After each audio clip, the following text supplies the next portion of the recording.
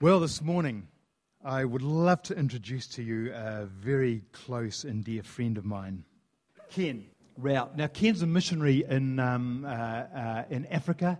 He spends a lot of his time helping resource the local church to do the job that the local church has been called to do.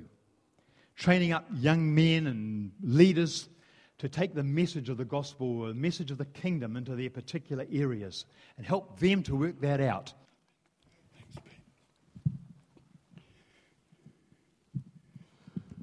Well, good morning, folks. Good to be with you all. I think the last time I was here was Andre's concert. Yeah, so that was a year or two ago. But we've known Hadi, I think, since the early days of our rancho. And I think our first meeting together, we were doing a sort of a working bee there, and we gave trouble to one another. And I think cabbages ended up in my bed and sugar ended up in yours. So that was my sweetest contribution to their lives. But anyway, it's good to be with you. And I've been listening to the messages that Bruce has been bringing on Ephesians. And when Pete was organising me to come here, then he was full of Ephesians. So we want to do a little bit with Ephesians this morning together. But I think I'd like to start off, please, just with those questions that the disciples asked Jesus in Matthew 18. And because Peter's already talked about the old times when we was young, and all of us here once upon a time was young. And the question that they asked here was, at that time the disciples came to Jesus and asked, who is the greatest in the kingdom of heaven? He called a little child and had him stand among them. And he said, I tell you the truth, unless you change and become like little children, you will never enter the kingdom of heaven. Therefore, whoever humbles himself like this child is the greatest in the kingdom of heaven. Just want to sow that seed. I think when one gets maturer in years, we don't get old, we get mature, okay? And I was given some tickets to go to the symphony orchestra on Friday night, and I was escorted along by people I didn't even know when it started. But when we got there when they were in the middle of the first piece. And so we were told by the people at the door, I'm sorry you can't get into your seats at the moment, but we can try and find you a place where you can sneak in the back. We want you to sit. And then he looked at me and he says, and you especially. So I took a little bit of offense, but it's nice to be in that class when people are ready to look after you because you are mature. But when we look back in our lives, we remember the things that God has done in our lives. And when he talks about us being like little children, a little child just trusts their parents. They can ask you for something small, or they can ask you for things well beyond your financial ability and all the rest of it. But as far as we're concerned as little children, we just trust implicitly in the Lord, don't we?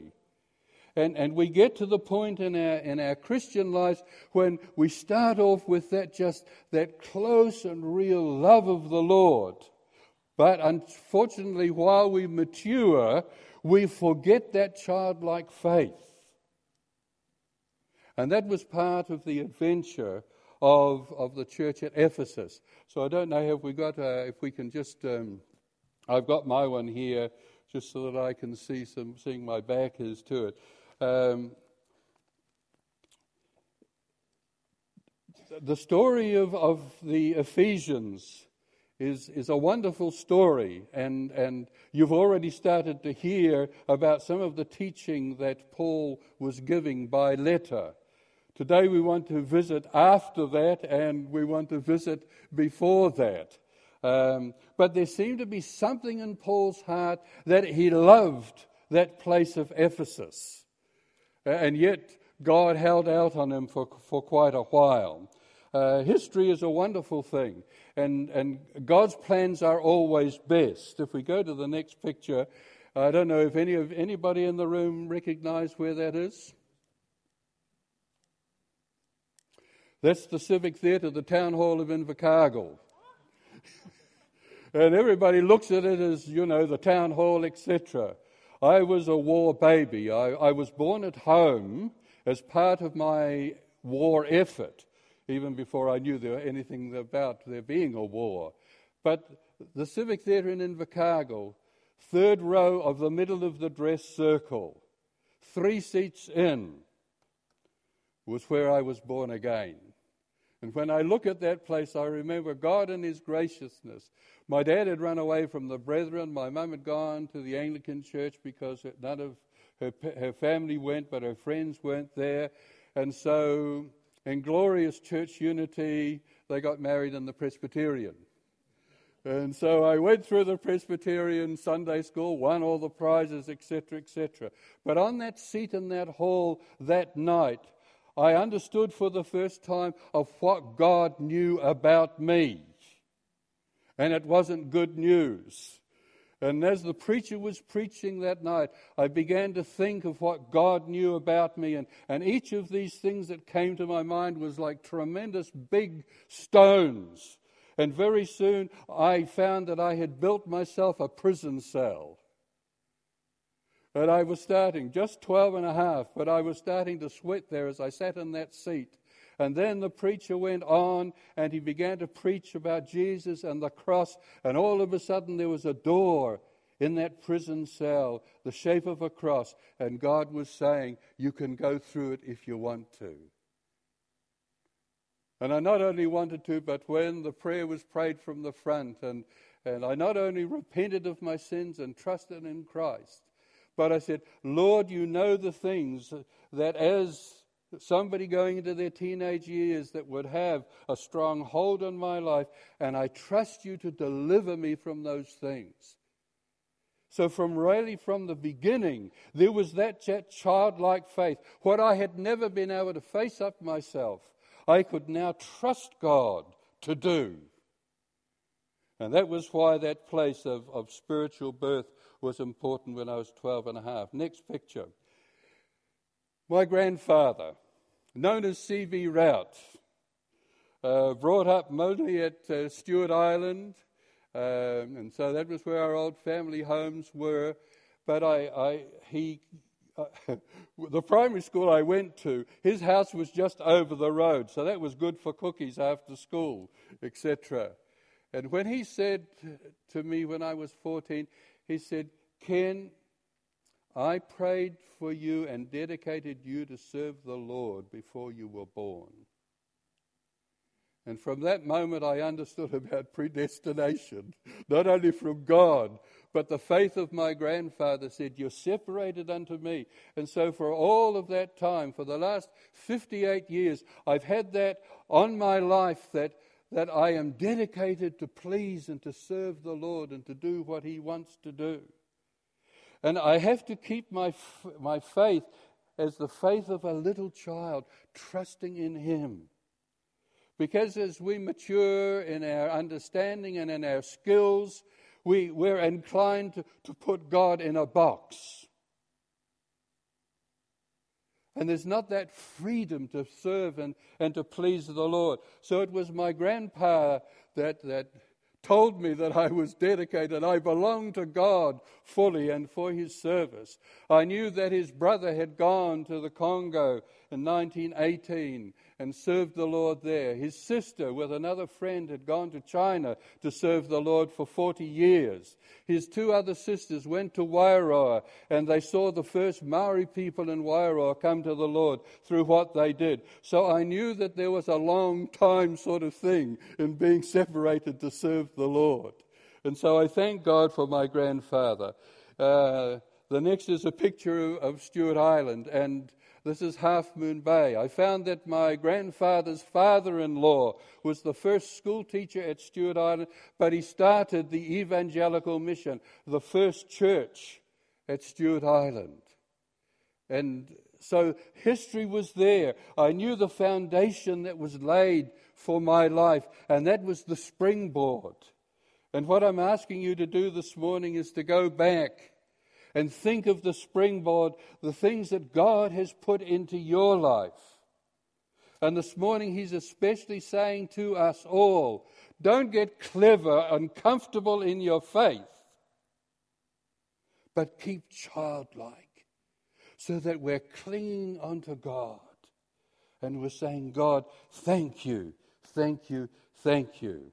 The next picture is the story of a German missionary, a young man from the north of Germany, and he had in his heart to serve the Lord. And so the Lord said New Zealand. And he arrived, and there are a lot of German people, as some may know, around Motueka, and they said, oh, you'll be the pastor of these German people here. He said, no, I came to be a missionary in New Zealand. So they said, we've got a place for you. And that was on Ruapuki Island in the middle of Fovo Strait. Very flat little island. The South Island was ruled really by the tribe that lived on that island. And he stayed and he lived there, and then a whale boat went all around the coast of Southland, throughout Stewart Island to wherever people were, and he preached the gospel. He actually used marriage seminars, because in those days not many people were officially married. And he taught them about marriage and Christian marriage, and he used that as a means of leading people to the Lord. And if I go to Stewart Island, to the museum there, I find that all of the things that I expected to inherit from my grandpa's household are in the Stewart Island Museum, joined with Brother Wohlers, who did that work there. I remember going to his graveyard once when I came back from Africa, and it's there on a little by Ringaringa Beach, and as I went there, I read it, and and it said he was born in Bremen, Germany, and he died, at Stewart Island.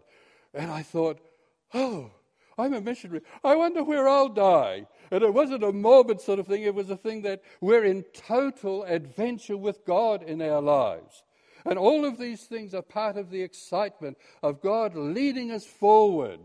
And if we lose that adventure, that sort of thing that we had with childlike faith, then God is put in a box, and we'll be trying to find what is back there. And God is saying, you need that childlike faith. Love me like you used to love me.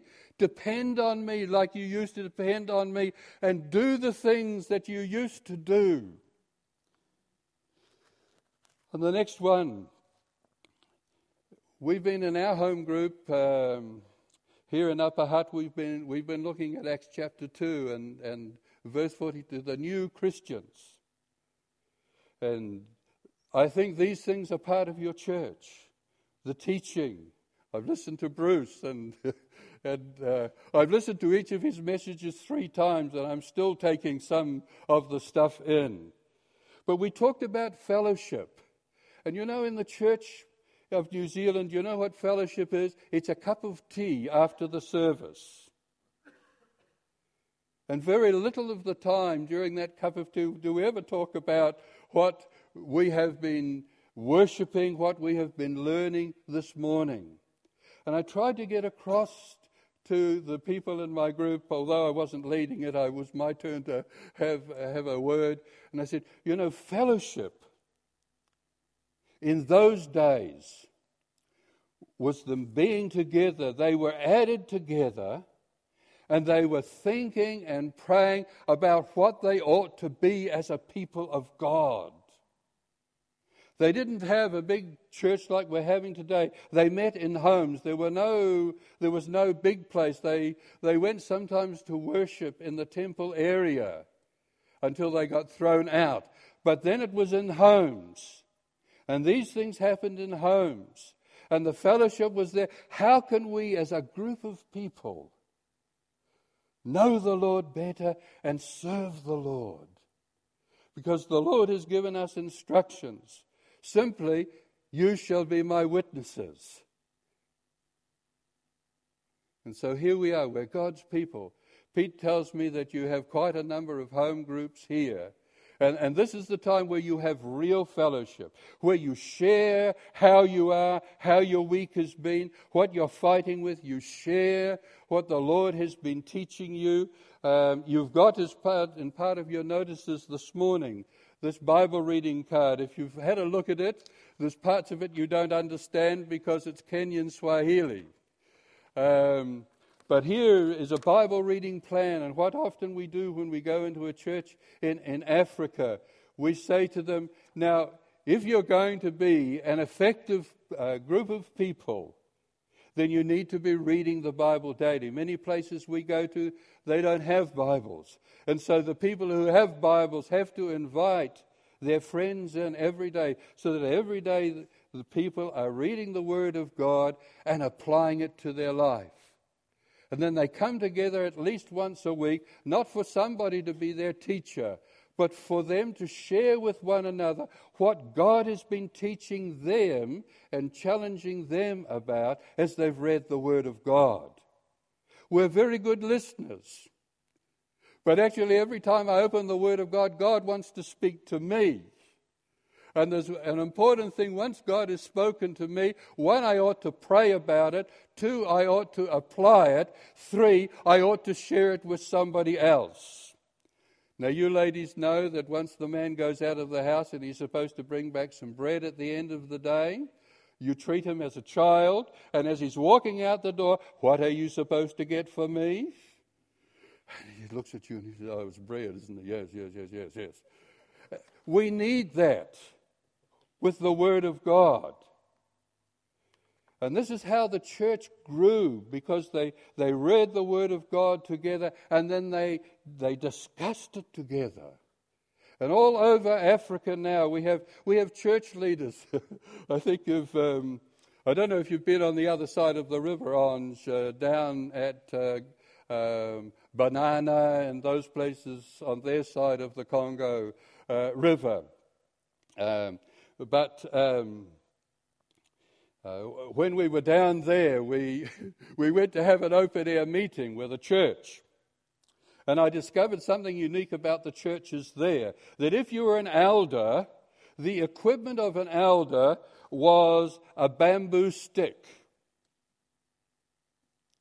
And an elder's job was not to sit down and enjoy the message, but if anybody starts to nod off, he had a ministry of thwacking. A bamboo or something like that. It didn't really matter what it was as long as it thwacked well. And you know, when you're preaching and you've got these guys going around thwacking people, it hardly goes with the gospel of love, doesn't it? And so we went to have this open air. So here all the elders came with their thwackers in hand, and we were going to go to the marketplace. And for us to forbid them to bring their sticks with them, they look at you and say, you have stolen our ministry. This is what we do for God. But now in the churches we say, okay, now if you're one of the leaders here and you've got a Bible, they work out the list of the people, the church people who live close to them, and say, they are your responsibility to make sure that everyone has the opportunity to read the Word of God daily.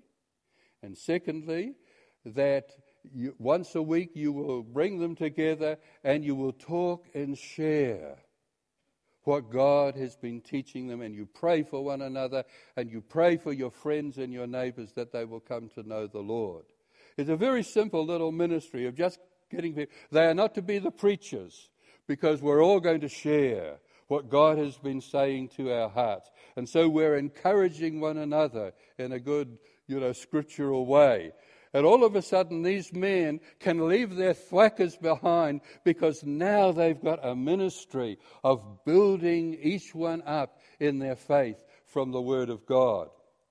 And so this whole thing of fellowship was so sharp, as in Jerusalem, as the people were together in that home, and yes, they ate together and they broke bread, they had communion together, and their prayer was centered not only on their own lives and their own needs, but the work that God had given them to do.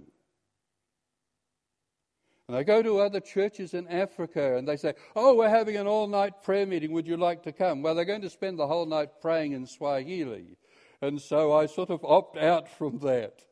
But I find out that all that they're doing is, yes, they're praying and praising the Lord for what the Lord has done for them, and they're praying for themselves. And I'm saying to them, but what about the world that God has given us to reach?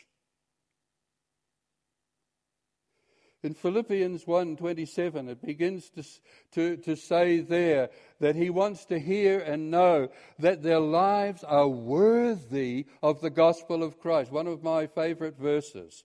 The price that Jesus paid for us on the cross, that my life should be worthy of that price. And then he goes and says, whether I come or I don't come, I want to hear. He says, I want to hear that you are working together. And he says, and not be frightened. His picture is horses. And the horses are in a paddock together. And our modern version of fellowship is like a paddock of horses that are just grazing together. And the only time there's conflict is when this horse wants the piece of grass that horse is wanting. But real fellowship is when the farmer comes along and he yokes them up and they pull the plough and they are sweating together for the purpose of bringing in a harvest. And that's what fellowship means in the New Testament, you see. And I would say the most of the African church and the most of New Zealand churches are missing out on what fellowship really is. And we come so much to church for God to bolster us up so that we can live our own lives our own way. We don't have that covering, that challenge over our lives that I got from my grandfather when I was 14. It has to add up with the call of God on our lives so that together we are serving the Lord. The next picture I didn't take this one, as you probably can observe. One just before your one there. Have you got? I've got one here that that seems to have gone missing. I'm not quite sure where you've. Oh, okay. Just like to page down a bit. And that's the. I became a missionary early on in my life. I came to the North Island. There were desperate people like Pete that needed to be saved. Coming next. So I was part of OIC. I learned about OIC when I was at Teachers College in Dunedin. And when Pete was calling on me, I had a Maori boys hostel up in Wadestown. And I think part of Pete coming to the Lord is that he came to some of the studies, the Bible studies that we had with the boys. And if I remember properly, one night he went home and he just said to himself, I don't know God in this way, and got beside his bed and in the railway hostel and invited Christ to come into his life. And I was part of a team of evangelists, and we went into factories. We went into prisons. We had open-air meetings, even up here in Upper Hutt, on Friday night all around Wellington, Saturday night in Cuba Street, Sunday afternoon, Sunday evening in Pigeon Park. Some of you who are mature will perhaps even remember the OAC van being there. And we preached the gospel. Every 2 weeks we would have a children's mission somewhere in Wellington, and young people were saved. I got a visit one time when I was at Waikanae at our rancho from a man knocked at my door, and he said, my name is Peter Chain. I'm the Presbyterian minister at Kaikoura. And he says, I want to thank you. When I was a kid, you came to Eastbourne and did a kids' mission, and you led me to Christ. And he's been the most recent moderator of the Presbyterian Church, a man who loves the Lord and loves discipleship. And so the Lord gave us all of those opportunities and all of those years around New Zealand in preaching the gospel and leading people to the Lord. Then the next picture tells you that I got to Africa. You want to know how to save petrol? by a donkey and a cart. It's always been a place of great joy for me. It's home. Ghana was first of all my home, and there we went to teach churches that were nearly 130 years old.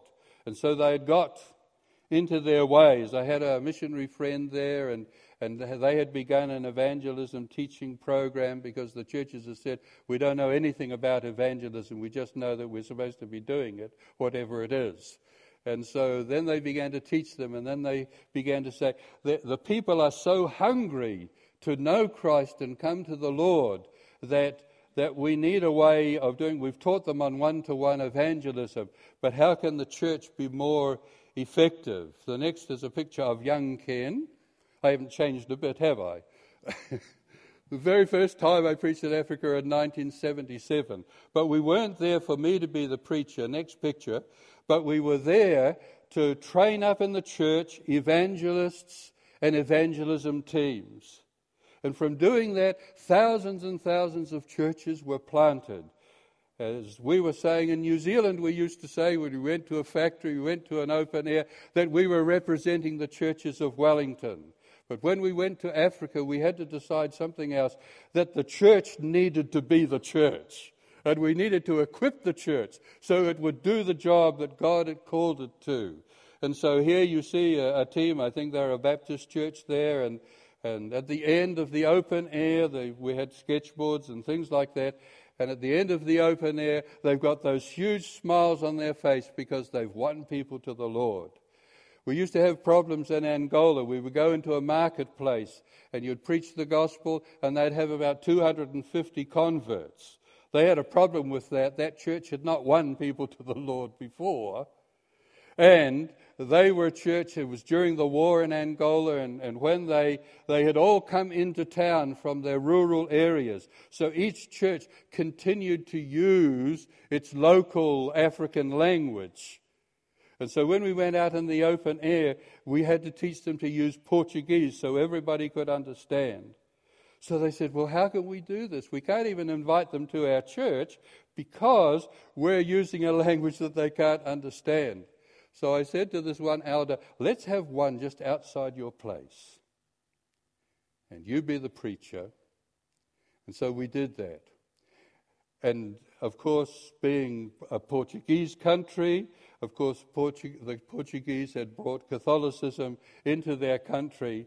And so as he set up the stuff, then the people were saying, we didn't know our neighbor was a priest. And he's preaching there, and at the end, all of these people came to the Lord, and we said to him, now you take your people into your home, and there you disciple them. You teach them and you build them up in the ways of God. And God put a very special seal on that first effort because his son, teenage son, sitting on his front fence, responded in faith to the preaching of the gospel from his father and gave his heart to the Lord. So the church was into action. And we have this verse next, and I think you all know it, from Acts 1 verse 8. But I've put the word all in there. Jesus was speaking to the 11 disciples, you shall be my witnesses. I remember as a young evangelist, and I would go and preach in a church, and I would say, have you won somebody to the Lord? Have you talked to somebody about Jesus today and all the rest? We actually were taught that you don't point with one finger. You use both hands so you have a 10-shooter. Have you, so you could get everybody in the congregation as you're preaching. But it says here, you all, he was talking to those 11 disciples. So it's like, and I don't know who all are the elders here, it's as if Jesus is saying to you, you shall be my witnesses.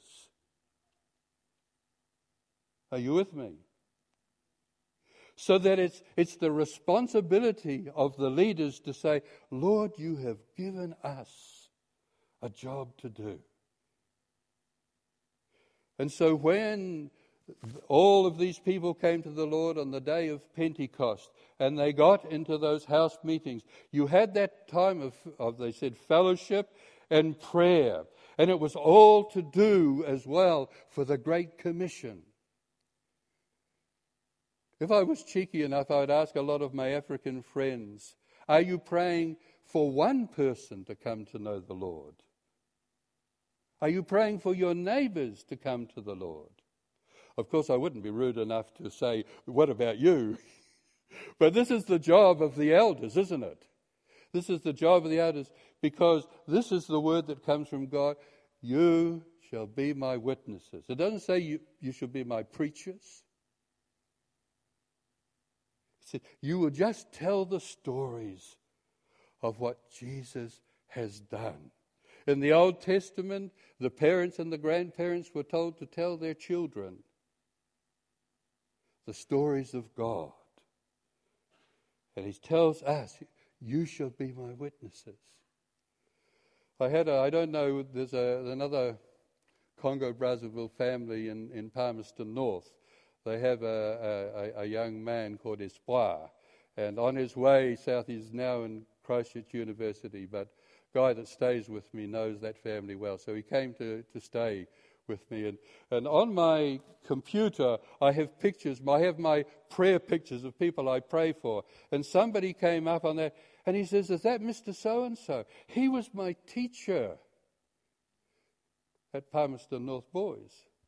I said, yes, I've known him since he was a kid, and he came through our rancho, and he was strong for the Lord. He said, he taught me for many years, and I never knew that he was a Christian. So let your light shine. We can be so busy in our witness world, in our living day-by-day world, that we actually don't think of our light shining. But here we have a whole spectrum of people of different callings in life, different stages in life, and we have contacts that nobody else has. And the Lord says, you are my witnesses. But the elders, the leaders of the church, are those that are saying, how can we make this more effective? One way I think that you can make it more effective, you've got all of these home groups. Let them be like the Acts chapter 2 home groups, the initial ones, and the fourfold things that they did within that, and the results if you read the rest of Acts chapter 2. And all of a sudden, it won't be just a comfort group. We have a nice group. And we eat together first of all, so we believe in prosperity, particularly about this part of our bodies. And then we share the word of God and we pray together. But when we talked about this word fellowship, it was as if they were saying, and I got so discouraged, that is impossible to do that in New Zealand. And I say to myself, it was impossible for those first Christians. But they loved the Lord so much, it was a priority. Are you with me? It's quite quiet in here. But you see, if we want the good old days, and I know the good old days, we remember the Life in the Spirit seminars, and that was the birth really of this church, wasn't it? As a result of that. And did any of you go in the Jesus March that we had back there? This was back in the 70s. I won't ask Pete to give his testimony about that. There were 25,000 people that marched from the town hall to Parliament. And then we had a time of challenging the Christians to be witnesses and preaching the gospel. And in the members' car park underneath, 300 people gave their lives to Jesus Christ at the end of that. We called it the Jesus Festival. They were good old days. And God was working wonderfully. But now we're grown up. And God has difficulties with us because we are grown up. Because we've become stayed upon. We used to sing, stayed upon Jehovah, simple hearts are blessed. But it's us that's got stayed. And we say within ourselves, we can't do this. And God says, yes. Yes, you can. Yes, you can. You are my witnesses. The next is a map of Africa, and this is sort of my mission field. And I work particularly in Kenya, Uganda, Rwanda, Burundi, and East Congo. And there are churches just like us, except some don't look quite like us. This is a typical farm around Lake Victoria. My friend Bob, who's the pastor now, as a teenager, he gave his life to the Lord. His father was a Muslim, so he got thrown out of his home. But he's been zealous for the Lord, and he's planted churches and so on, and he works hand in hand with us. And he went back to a church in his home village by Lake Victoria and found that the church had selected his mother to learn how to run Bible reading groups. And in the very home that he was thrown out of, today there's a daily Bible reading group, and the Muslim father sits and listens to the Word of God. Isn't that great? We're in days of adventure. There are very happy people in Africa. If we could go to the next one. People who know and love the Lord, and there's nothing like a crowd of Africans praising the Lord, is there, Ons? The next one. Some of them, they don't have fancy churches. This is in Goma. The ground is all out of a volcano. And the church building looks more like our old hen houses when we were allowed to have hen houses in town, you know. And yet, here are these people. But we have taught them how to do church. Except they will take the old hour service and make it into 3 hours. And if you're having communion, that will be another hour. But nobody has taught them to go out and to be the people who are his witnesses. And so this is what we seek to do with them. The next one. This is the little church that we went to down Lake Tanganyika in Burundi. And you can see that it's only got United Nations tarpaulins for the roof, etc. And I had prepared a message to preach that morning, and yet when I got on to preaching, then we have got the right one, haven't we? Yeah. As I got up to preach, I knew that I ought to preach about the Word of God. And then at the end I said, how many of you would like to be reading the Word of God daily so you can grow in the Lord? And all of these people's hands went up. So then I said, now how many of you got a Bible? Please stand up. And so they stood up and they held up their Bible. And I said, now I want to pray a prayer, but I have to get your permission. There are all of these people, the majority of the congregation didn't have a Bible. So I said, you have the Bible. I want to dedicate your Bible to these people so that they can read the Word of God and grow and be effective in the Lord. Have I your permission? They said yes. And so we prayed that prayer. At the end of the service, when everybody went home, then the elders of the church, we met with them. And within a week, they had started 12 Bible reading groups so that everybody could grow in the Lord.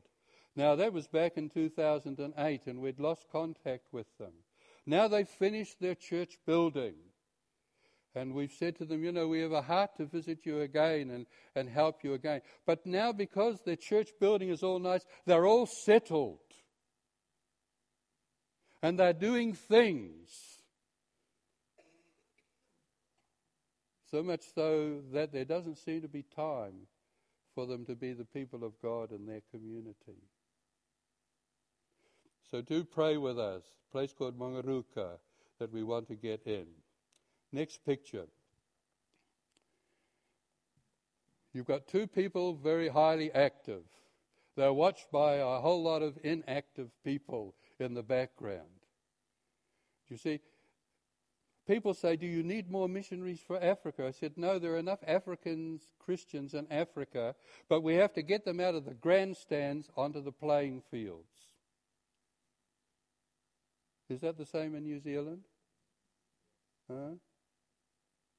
You see, if we come to church and we say, oh, who's preaching this morning? Oh, Ron's preaching this morning. Oh, isn't that wonderful? And we listen to Ron or we listen to Bruce, and yet God is trying to say, hey, folks, we've got to get out of the grandstand. I would really like to read to you the message to the Ephesians. But it's the message to the Ephesians in Revelation. Remember, there were the 7 churches. God was very kind to John. John was the bishop of all of these churches. He was in jail on Patmos Island, and so obviously he grieved for the churches. How can you know what's happening in my churches that I am the overall spiritual father of? And before God gave him this tremendous message of what was going to happen in the end times, God had mercy and goodness to him and said, but I can see your churches. So would you like me to give you a message that you can pass on to them? And the first one was the church at Ephesus, because that's where he lived. I've walked down the street. I've been told that John lived over there and the mother of Jesus lived with him.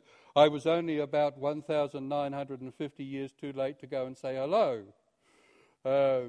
But this was where his heart was. And so this is the message that he says, and I'm reading from what I was given in 1966 as I just left in Invercargill from teaching to go into OAC. So it's the living letters or the living prophecies, the paraphrase, and it just says it like this. Write a letter to the leader of the church at Ephesus and tell them this. I write to inform you of the message from him who walks amongst the churches and holds their leaders in their right hand. He says to you, I know how many good things you are doing. I have watched your hard work and your patience. I know you don't tolerate sin amongst your members, and you have carefully examined the claims of those who say they are apostles and aren't. You have found out how they lie. You have patiently suffered for me without quitting. Yet there was one thing wrong. You don't love me as at first. Think about these times of your first love, how different now, and turn back to me again and work as you did before, or else I will come and remove your candlestick from its place amongst the churches. But there is one thing about you that is good. You hate the deeds of the licentious Nicolaitans, the people who said you can live while you like because you're a Christian now and God will forgive everything. Let this message sink into your ears of anyone who listens to what the Spirit is saying to the churches. To everyone who is victorious, I give the fruit of the tree of life in the paradise of God. So if we just go to the next picture, and that just tells you what we're doing overseas. That is our desire, not for us to be. I have been asked to preach at thousands of crusades, and my answer, I'm an evangelist, and I say no, because they need to be the ones. They are the missionaries in their area. So if you go to the next slide, it just says, Dear Assembly at Ephesus. I love it, the fact that you have still got Upper Hutt, not just Christian Fellowship, Upper Hutt. It's not just where you are, you have named your mission field. When you name your mission field, you have to say to yourselves collectively, what have we done about our mission field this past week? If you go into the next one, here was the church's CV. And everybody in Upper Hutt knows of your CV, your Christmas programs and so on that I still miss going around the stalls at the top of the property and so on. But in many places the Christmas carols have been taken over by ungodly people and so on. And praise God, in Upper Hutt, through your life and your witness, the gospel and Christ is still exalted at Christmas time. You can probably go through and you can make up a list of the things of the church's CV that you have now. But we come to that verse, that next verse, which is just a very simple verse. But you don't love me as you did. We've talked about the old times. God is still the same. You can't say, oh, if only God would do this and this and this. Look, when we were kids, we had that childlike faith. But we leaned on people. We trusted in people. And God has said, I have been feeding you and feeding you. So don't ask me for the things of the old days. You're on a new adventure, but please be on an adventure. An adventure that shows how much you love me. And how much you want to see this city reached with the gospel. Are you understanding? See? This is the challenge. It's great that somebody is coming to be on your full-time staff. But I want to tell you, can I use my preaching fingers? Every one of you are staff of this church. Every one of you. And when you meet together in your small groups, then don't just be drinking in the Word of God and praying for yourselves. Please do keep doing that. But we are the church in our heart. And God has got a calling upon us, as clear as the calling that is upon my life from my grandfather. And it's upon this church. It doesn't belong to Peter. It doesn't belong to the elders. As Bruce said, God is the head of the church. I had a very unusual, and with this I'm going to finish. I had a very unusual experience when I preached at the First Evangelical Church in Athens, Second Evangelical Church. That was in 1980. And so I was invited to go and preach at this church. And I don't even know what we spoke about. But at the end of the service, the guy who had brought me said, now, I can take you home now, or you can stay, but we need to discuss what this message should mean for us as a church. Having been in Athens and having been on Mars Hill and looked down where the marketplaces were that Paul had gone, and he was going there to shop, but he ended up preaching there, etc., etc. And he got called up to the city council on Mars Hill. So here was that all down below there, and he told them, I think you know, about the unknown God, and he introduced them to that. Do you know, the road up to Mars Hill today is named after the one man whose name is in the Scripture, who trusted Christ as his Savior. The road is named after him. And so I talked to them about their heritage. And now what must they be and what must they do? And I just want to challenge you this morning. As I go to Africa and we're working with thousands of churches, we're seeing people come to the Lord, but it's the local people doing it. Pastor Bob, that I told you, went onto an island in the middle of Lake Victoria, where there were Christian churches, but nobody had visited them or encouraged them. And so the witch doctor was all-powerful as well. So you went to church and you held Christ's hand, and you went to the witch doctor when you had a need, and you held his hand or the devil's hand. So when he went there to the church, first of all, he preached the gospel. Faith in Christ alone. If you say you're a Christian and you're following the Lord, you're not holding on to anybody else but the Lord. And the people responded to that. And their lives were transformed as they trust Jesus only. There was one man who began to see people going along the street just as it was getting light in the morning. And he saw that day by day there was just a joy in their step as they were coming back. And he says, I don't know what they are, but he decided one morning to dress just like them, and he slipped in amongst them. And he went to the Bible reading group and finally came to the Lord. Bob had encouraged him. When Bob went the next time, he says, "Oh, God is a tough God."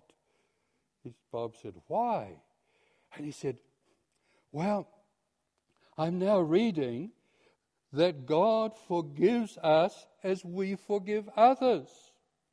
He says, "My brother stole my cow. And I had said that I would not have a brother anymore. And I hated my brother. And I'm reading this, and I'm going to be a Christian. I'm going to follow the Lord."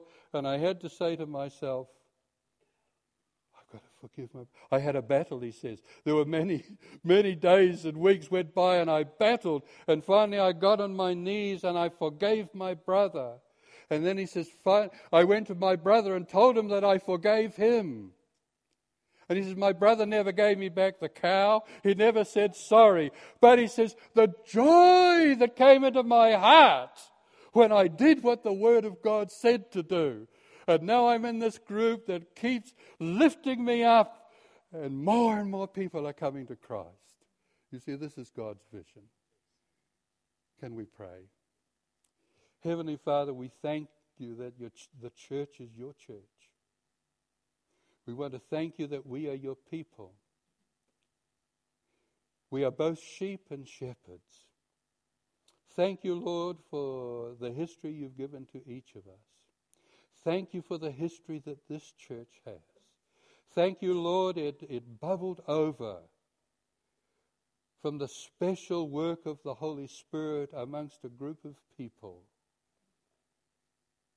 Thank you that the Holy Spirit is still the same. Thank you that our Savior is still the same.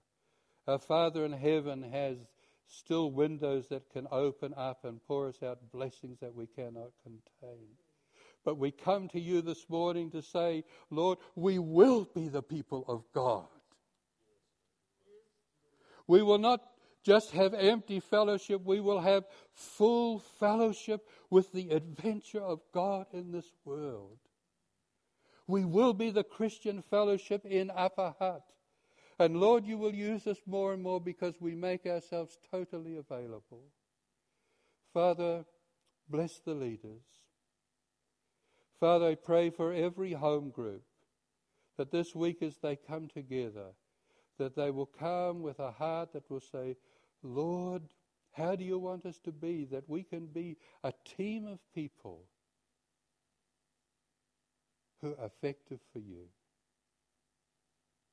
We thank you from Acts chapter 2, and the Lord added daily such as were being saved. Lord, we want to be those sort of people that you can trust with new souls. Oh, Father, we give ourselves that you will renew our vision. We come to bow at the foot of the cross, and we give ourselves to you again in Jesus' name. Amen. God bless you.